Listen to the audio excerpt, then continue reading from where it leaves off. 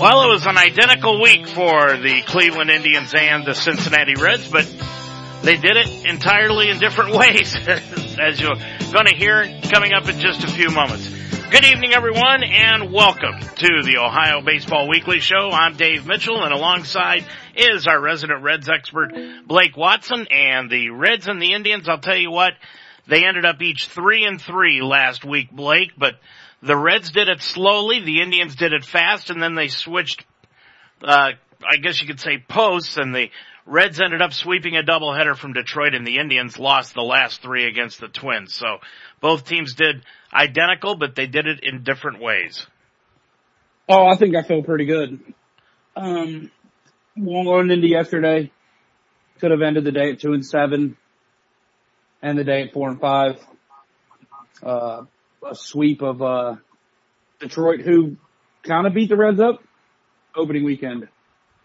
To get that really quality start out of Anthony DeSclafani, that was big too. Adding another layer to a rotation that's as good as there is in baseball, except for maybe Cleveland. I was going to say, what? Wait a minute. You can argue that those are the two best rotations in baseball. Oh, I agree. Right now, the way it stands, yeah, I agree with you, Blake. They both are. I think they have what has been the two best pitchers in each league. I think Luis Castillo had a little bit of a rough outing against Detroit, but Gray and Bauer are unconscious. DeSclafani is a high-end arm. Command's finally coming back. Got a chance to be really good. This week got a chance to be a fun week in Ohio. You know, I hate to be an I told you so, but those of you who thought that Trevor Bauer was the pitcher that you got last year in the second half of the season were sorely mistaken. I've seen Trevor Bauer pitch for 2.5 years for the Cleveland Indians, and I'll tell you, Blake, he is one outstanding pitcher, and he is a workhorse. He is an old-time throwback. Well, yeah, I mean, most guys don't even pitch yesterday if they're after the Saturday bullcrap. Where Trevor Bauer went on Saturday, got completely ready to pitch. 8 minutes prior to first pitch, Detroit rains out the game. So most guys, once they get all the way through their warm-up, don't come back a day later. And you could tell he was tired. His velo was down. Command was a little off. I watched him in an interview after the game, though, and he flat said, I know coming into the day they weren't scoring on me. And I love that mentality, man. He is that type of competitor. And, you know, I want to jump back to early last week, Blake, when there was a game with the Cubs that was in a rain delay, and the Cubs were extremely upset. Why is everybody, I mean, Bauer did it on Saturday, the Cubs did it earlier in the week. What seems to be the problem with the Reds and their rain delay situations? Yeah, I don't know. That one was all on Detroit, though. Because they were on the road, I think they thought they were going to get it in, or at least get started, and it just never happened. I don't know why they rained it out so early. I guess to let the teams go home, back to the hotel, I guess, and then get ready for the doubleheader on Sunday. Well, it's interesting you bring that up. Why did they let them go home? And I think it has a lot to do, and you and I are going to get into this discussion. I know we might as well start it off right now. These 7-inning doubleheaders, where each game is 7 innings. I know you texted me. I was on my way back from Chicago yesterday. You texted me that you love it.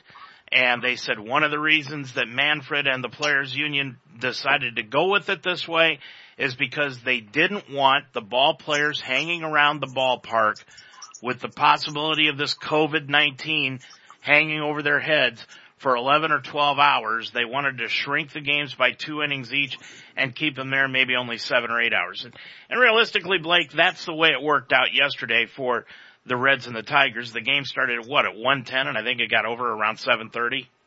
They actually didn't start till around 2, but they were supposed to start at noon.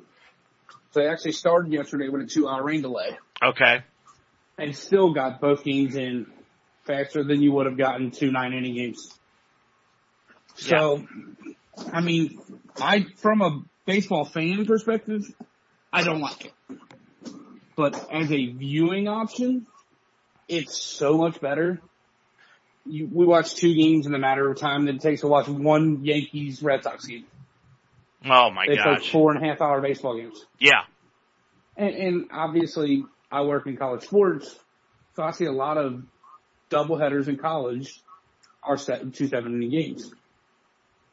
And I think from the perspective of the fan, it's a better product. It's another thing in this season of urgency. It's more urgent. Blake, being on the road yesterday, I had the opportunity to listen to different announcers. I was flipping back and forth between the Indians and the Twins game and the Reds and the Tigers game, and I unfortunately had to listen to the Tiger announcers. I'll tell you that right now. But the Tiger announcers said that when you play 7-inning baseball, it changes the aspect of the game and puts the importance on scoring first. Do you agree with that? I think baseball's always been about scoring first. I bet if you look over the history of baseball, 60% of the time, whoever scores first wins. That's just the game. That changes the way it's managed. It changes the way it's played. The team behind can't really play for one run. They're always playing for a big inning. I don't think that really matters. I mean, if you look at the first game yesterday, the Reds scored first. It was 3-0, but Detroit comes back and ties it. So the scoring first didn't matter. The game basically started over in the 7th. Mm-hmm. And the Reds beat them in a 1-inning game. That's no different than the history of baseball. I could see it being a bigger deal in game 2 because Bauer goes the distance and 111 pitches. So theoretically, if that was a 9-inning game, they have 2 innings against the Reds bullpen, which has been a joke so far this season. You know, I think if you've got a weak bullpen, Blake, a 7-inning game helps you out tremendously. Without a doubt. And I still don't think the Reds have a weak bullpen. I think their guys are just struggling. What are they going to do about Iglesias? I mean, he finally came in and pitched a good inning yesterday, but as the Tiger announcers were saying, the Reds secretly will tell you they're a little bit concerned about him. If they're not concerned about him, they don't know shit about baseball. He was terrible last year, and he was terrible in his first outing this year, maybe first 2 outings. He led the majors in losses for a reliever last year. That being said, his stuff is still stupid. It's so good. Everything he throws moves. I think for him it's a command and a confidence thing. I was more impressed with what he did in the 6th inning, getting them out of that jam where it was 2 on, 2 out, than I was him throwing a perfect 7th. To me, it was more important for him to get out of that tough jam. I still don't think, I don't know that he's my closer, but I would have said coming into the year Michael Lorenzen was, and he's been terrible too, so. Well, it's interesting how you say the closer role. And the closer role right now, I think, is up in the air for the Indians. Brad Hand came in as the closer, and he had been all last season, but towards the tail end of the year, he started tailing off, pardon the pun. And now you've got Karachik. And Karachik is a guy that has got, as you say, just stupid stuff about Iglesias. Well, this guy has got an over-the-top curveball that is just making hitters right now look sick. One of the funny things I heard yesterday, or I'm sorry, on Saturday, Blake, was when they brought in Karachik to face one of the Twins hitters, and he got a 3-2 count in the bottom of the 8th inning with 2 men on and 2 out, a 2-strike count on the batter, or 3-2, I should say, and the announcer said he's going to come in here with a fastball. And I thought, this guy ain't coming with a fastball. His best pitch is the curveball. And sure as heck, a 12-6 curveball, and he ended up striking out Sano to get out of the inning, and the announcers for the Twins were just astounded that he would throw a curveball on a 3-2 pitch. But that's the way this kid is. Right now, he's 2 for 2 in closed situations. Hand is the same, but, I mean, the problem with the Indians right now has been their hitting, Blake, and when you look at the hitting aspect of the Indians, they really have not gotten anybody untracked, with the exception of maybe Hernandez and Jose Ramirez at the top of the order. You know, I'm kind of surprised, to be honest with you. I understand it's just the first 2 weeks of the season. But Cesar Hernandez is a guy that I'm shocked the Phillies let go so easily. The Indians got him for a 2-year contract at $6 million a year. Blake, this guy's hitting close to 400 for the Indians and playing excellent second base. What were the Phillies thinking?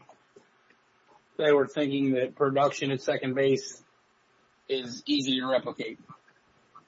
That's one of the positions that is the easiest to get, average play.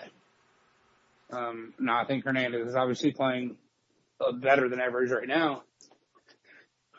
But yeah, I think it's just one of those things. It's a luxury, and they wanted Didi Gregorius. They wanted all these guys. They had to let somebody go. Yeah, I understand Gregorius. I get that. But I'll tell you what, Hernandez is really doing a good job. I got a feeling, though, that the Indians are probably going to shuffle this lineup when Terry Francona comes back. I'm not sure if you heard or not, but he did not manage yesterday's game. He's got some sort of a gastrointestinal problem that he was unable to manage yesterday's game. Flew back to Cleveland to get checked out at the Cleveland Clinic. They say it is not COVID-related, but of course, during this time where everything appears to be COVID-related, you kind of wonder. And Sandy Alomar Jr. took over the bench duties yesterday for the Indians. Still, Blake, you could push all the right buttons, and I thought Sandy Alomar Jr. did yesterday. And if the players do not come through when you send them up there, it doesn't matter who the manager is. Yes, I've been spending a lot of time this last week or so arguing with Reds fans online. Oh, that's always fun, isn't it? Yeah, they're idiots.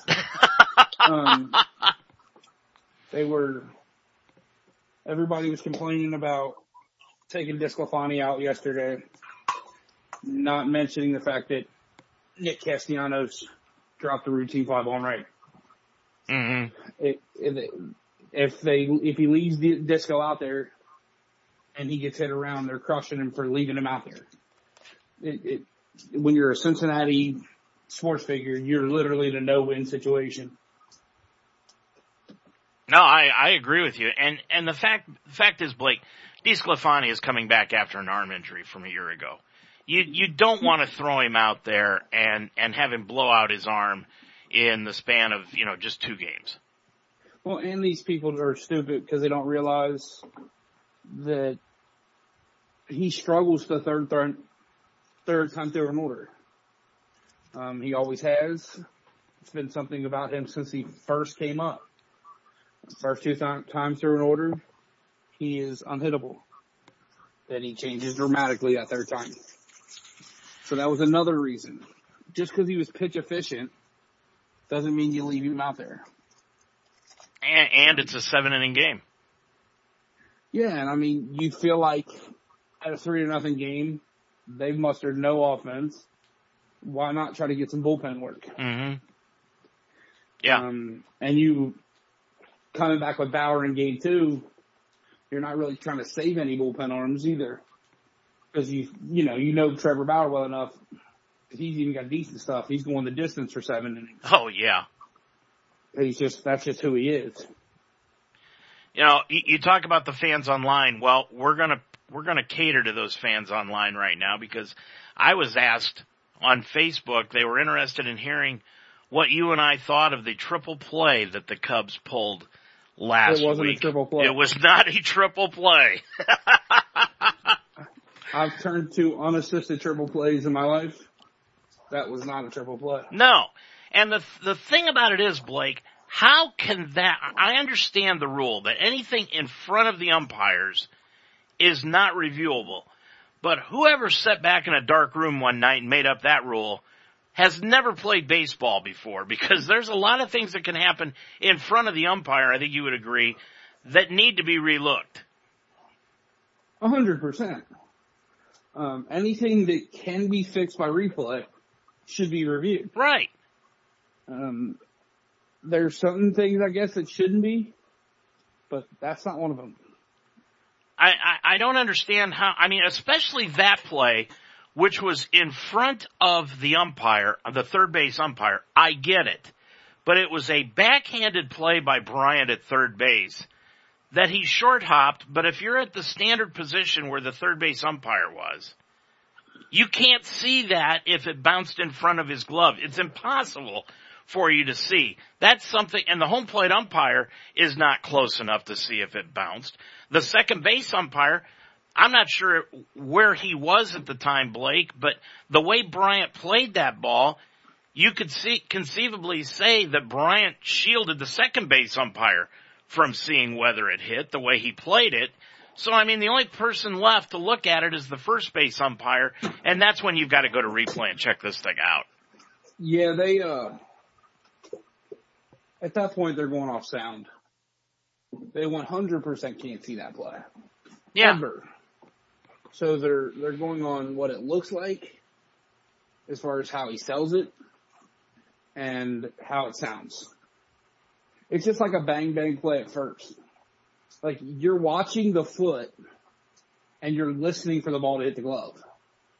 You can't do both. Mm-hmm. Unless you're cross-eyed, I guess. But, you know, the other thing that's really bothered me this season is I think they should be able to review hit by pitch. Yeah. Because there's been 3 or 4 times in the Reds' 9 games that I've seen guys at first base laughing at umpires because they know they didn't get hit. And they just keep sending them down because they sell it. Yeah. Yeah. And again, you can't see it. They're going off what it sounds like and what the guy acts like. Exactly. Well, like we said, the Indians and the Reds each went 3-3 last week. The Indians right now are 5-5 on the season. They're in third place in the American League Central, 2.5 games behind the Twins. That's what made this weekend series with the Twins so important. I was hoping for a split. They won 1 out of 4. Meanwhile, on the other side of the coin, the Reds, boy, when you take a look at what they're doing, they finished 3-3 on the week. They're 4-5 overall. They're 3 games behind the Cubs at 7-2 and the Brewers at 3-3. I gotta tell you, Blake, I'm looking at the Cubs in the first spot of the Central. I'm looking at the Braves at 7-3, the first top spot in the East, and the Rockies at 6-2. I am not sold on any of those teams the way they've been playing baseball. The Braves are 7-3, but I gotta tell you, I don't think they've been very impressive. I would agree with that completely. I mean, we watched the Cubs for 3 or 4 games here, and they didn't impress me at all. No. The Reds could have beat them in every game. I think there was one that the Cubs kind of blew open, but yeah, I mean, the Reds could easily be 7-2 right now without 2 bullpen implosions. Mm-hmm. And the Cubs could easily be 5-4 without the Reds' 2 bullpen implosions. So, you know, I don't know, man. We talked as the show got underway, Blake, about how the Reds and the Indians may have the top 2 pitching staffs in baseball, at least the top starting 5 in baseball. And with these 2 teams playing 4 games over the next 4 nights, the first 2 down here in Cincinnati on Monday, Tuesday, tonight and tomorrow, and then Wednesday, Thursday up in Cleveland. I'm telling you, Blake, I think it's going to be fairly interesting, and it might be hard for either one of these teams to score some runs in this series. Without a doubt. The big question for the Reds comes, does Bauer throw Thursday? On 3 days rest. You better believe he wants to face the Indians. Of course he wants to. That's kind of why I'm surprised he threw game 2 yesterday. But they needed to get that sweep. They needed to stay in the running early in the season. So I'm surprised he took the ball yesterday, and I will not be surprised if he takes the ball again on Thursday. Yeah, and that game is a 6-10 game up in Cleveland. You bet he wants to do that one. And then they've got the Brewers. Now, I know the Brewers are 3-3, but realistically, Blake, I think the Reds could get through this Brewers series, pitching, they're 4-5-1 starters, and Gray coming back on Sunday and pitching because he's pitching tonight. Gray would probably throw Saturday. You think he'd throw Saturday even if Bauer goes on Thursday? Yeah, and then you would go somebody else on Friday, and then Gray Castillo Saturday, Sunday. Okay. I don't know who they would throw on Friday. Probably DeSclafani, actually. Yeah, I would think it'd be DeSclafani. There's a lot of chatter that Hunter Green is going to get a start here pretty soon. I don't think that's going to happen. I think they bring Hunter Green up. It's as a bullpen arm. Just my thought. I don't know. I don't have any inside information. That's just what I think. Yeah. Yeah. That does seem to be, it's fairly prevalent all over the place. Even John Heyman with Major League Baseball Network was talking about, the Reds were discussing bringing him up for a start in the next 2 weeks. Yeah, because their rotation's kind of in a weird spot because of the double header. Mm-hmm. And they have another doubleheader coming up with the Cubs. They haven't announced a date yet, but so I could see it. I just don't know if he's the guy that I bring up. I'd probably bring up Lodolo first before I bring up Hunter Green. Yeah. Well, I know Francona, the plan is, according to Chris Antonetti, who said it earlier today, it just does not make any sense since Terry is in Cleveland at the Cleveland Clinic today getting checked out, for him to go back down to Cincinnati for the game tomorrow night and then come back to Cleveland for the game on Wednesday. So it appears that Sandy Alomar Jr. is going to be the Indians manager for the first 2 games of this 4-game set against the Reds. I call it a 4-game set. I don't know what you would call it, Blake, but you got 2 games here at Great American Ballpark, and then you've got 2 games up at Progressive Field, so you might as well call it a 4-game set. We can call it the 75 series. There you go. Yeah, 75, 71. I guess it's 71, actually. Is it 71? Yeah, I don't know. Yeah, it's Route 71. And both places have a great ballpark, and it's too bad that the fans can't get out and see it. But, again, I was listening to the Twins announcers yesterday during the Twins-Indians game. Dan Gladden is the color announcer for the Twins network, and he used to play left field for the Twins back when they won their last World Series championship in the mid-'80s when they had Kirby Puckett and Jack Morris and Ken Herbeck and players like that on the team. But Gladden said something, Blake, that I had not heard, and I'm going to defer to you if you've heard it, but he said that he believes the fans will be returning to see games in person in stadiums within 2 weeks. Have you heard that? I haven't heard that, but I wouldn't be surprised if it happened. I'd be surprised if it was in 2 weeks. But I would not be shocked if it happened soon. Well, I know they're going to try to push this season through, and I don't blame them. But, you've got the Miami Marlins, I guess, according to Manfred and some other sources, said that the Marlins just basically flaunted all of the rules that Major League Baseball put in place, and that's what caused their problem.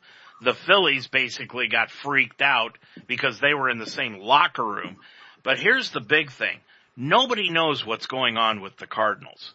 And the Cardinals... You know where they got it. Where'd they get it? Nobody seems to be able to say anything. Yeah, a big group of their team was at a casino. That flaunted the rules and went to the casino. Oh, my gosh. Yep, that's what they were saying, that the Marlins got it in a nightclub, and the Cardinals got it in a casino. Now that's basically not playing to the rules. Yeah. And that's what upset Manfred a lot. I think he was very, very upset over this, but basically just shut his mouth and went along his merry way. Another thing, Blake, that he was upset about, and I thought this was funny, was the Joe Kelly, the Dodgers reliever. That incident last week against the Astros. Manfred's an idiot. Did you see, I don't know who tweeted it, but it might have even been Trevor Bauer. You can cheat and win a World Series and get no punishment, but you laugh at a guy and make a whiny face, you get suspended for 20% of the season. Yeah. This doesn't make sense. When you watch the composite of Kelly's inning of work, it's hilarious because either he is the greatest actor to ever take the mound, even better than Kevin Costner, or he had absolutely no control in that game, and if that was the case, how in the world can you tell if he's throwing at anybody? Because he laughed at him, they make it seem like it was intentional. Well, Correa, I think he absolutely was intentionally throwing at him. I think at a couple of them he was, but I mean, towards the end of his work in that inning, he was so inconfident in his fastball, Blake, that he just started throwing all curveballs. Yeah, I mean, he almost hit somebody with a curveball. Like, nobody tries to hit somebody to hurt them with a curveball. No. If you throw 96 and you want to hurt somebody, you hit them with 96. Yeah. Yeah.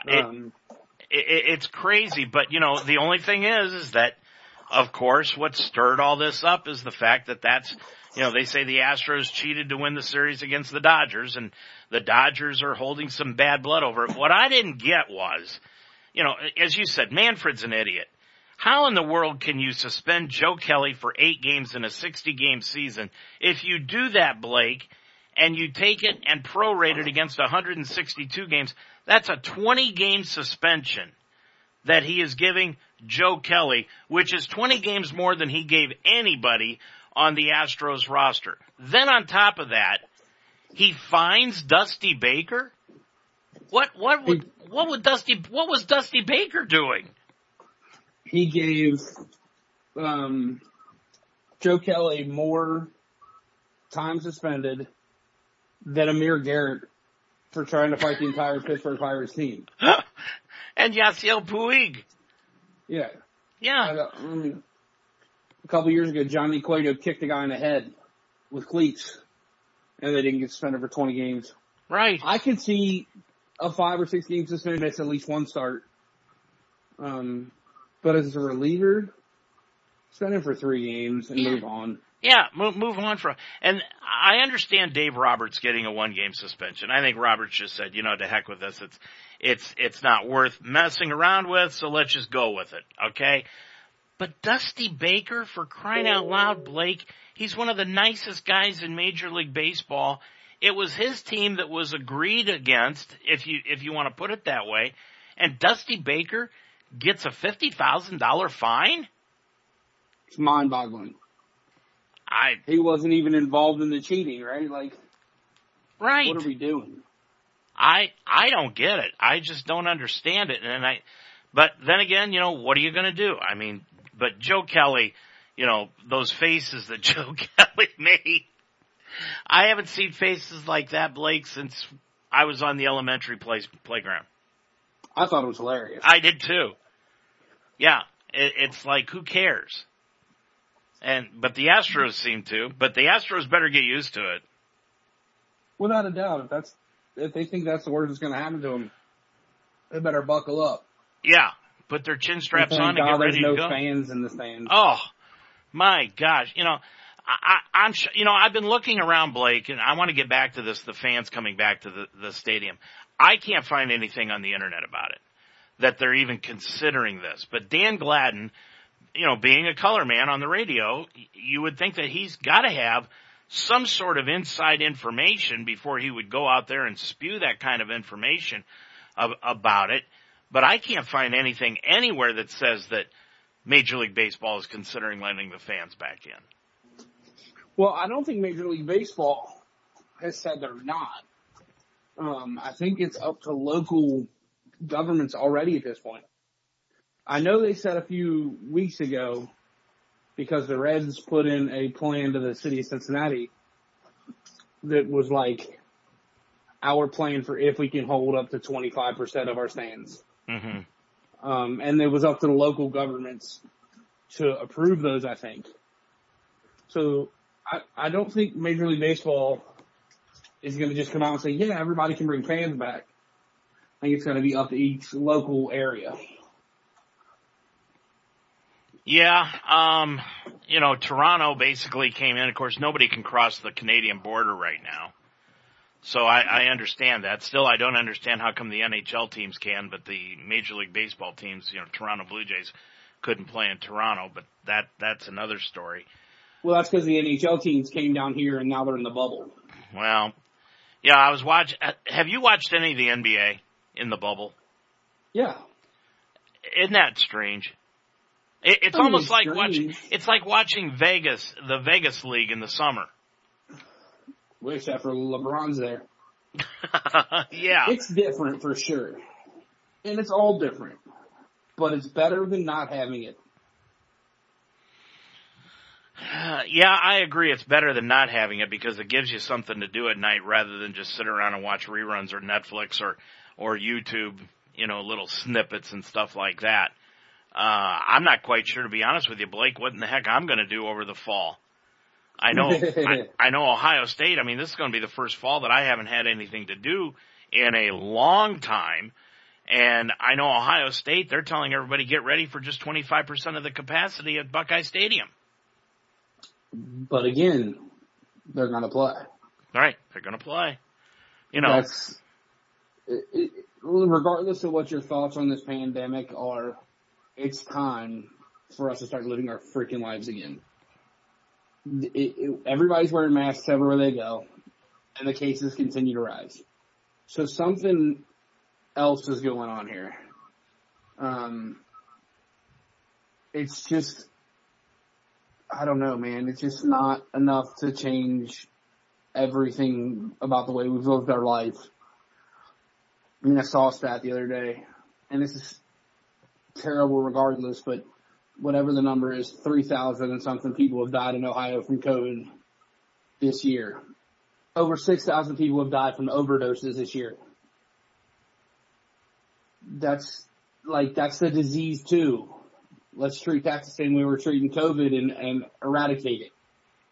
You know what I mean? Like, it's Blake, you're preaching to the choir right now. There are so many things that I could say about the drug problem here in Cincinnati that I would love to go on record and say, but I keep my mouth shut mainly because of the position that I'm in. But I just don't understand how things happen in a few counties down around here in southeastern Ohio and how some aspects of it are let alone and other aspects of it are penalized. I just don't get it. Yeah, and the whole thing is drugs are going to happen no matter what, right? Like, it's terrible. They go back to the beginning of time. People were doing substances that, they didn't know anything about to change their perspective on life or whatever. Yeah. And that's whatever to me. But the fact that more people have died from overdoses in Ohio this year than from COVID, and we've never heard anything about anything but COVID, is like, what are we doing? Now, I say all those things with, I don't want anybody to die from anything. Not good. But there needs to be some common sense at some point. Amen to that. Amen to that. That's the one thing I want to, before we leave, I want to take a moment, and I know I'm catching you on the fly with this, but I know you can speak to it because it's already been announced. 30-year athletic director Steve Ratcliffe at the Mount stepping down. Blake, I saw the little vignette that I know you and some others put together, memorializing Steve and his contributions to the university over the years. I thought it was just outstanding. I don't know how in the world you did it on the fly, but you did a great job with that. I just wanted to commend you for that. And also commend Steve because, you know, I'm going to tell people just a little story here before I let you have the floor, Blake. You know, when I came to you guys 4 years ago, I know you had to sell it to Steve about us doing the broadcast. And Steve, for it, you've never told me. I don't know if he was for it, against it, or whatever. I don't care because of the fact that Steve never, ever saw me and turned his nose up in the air. Every time he saw me, Blake, he stopped and said hello. How are you doing? And I know he was that way with everybody. I for one, am going to miss him at the Mount. I know he'll be around there still, but, you know, he was an outstanding individual. I'm just going to miss the guy. Oh, my God, me too. In 30 years, we've had a lot of people retire from the Mount in the last month or two.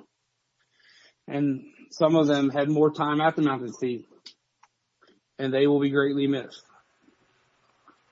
But no one made a bigger impact on a university than Steve Radcliffe. That guy treated everyone the way you speak of.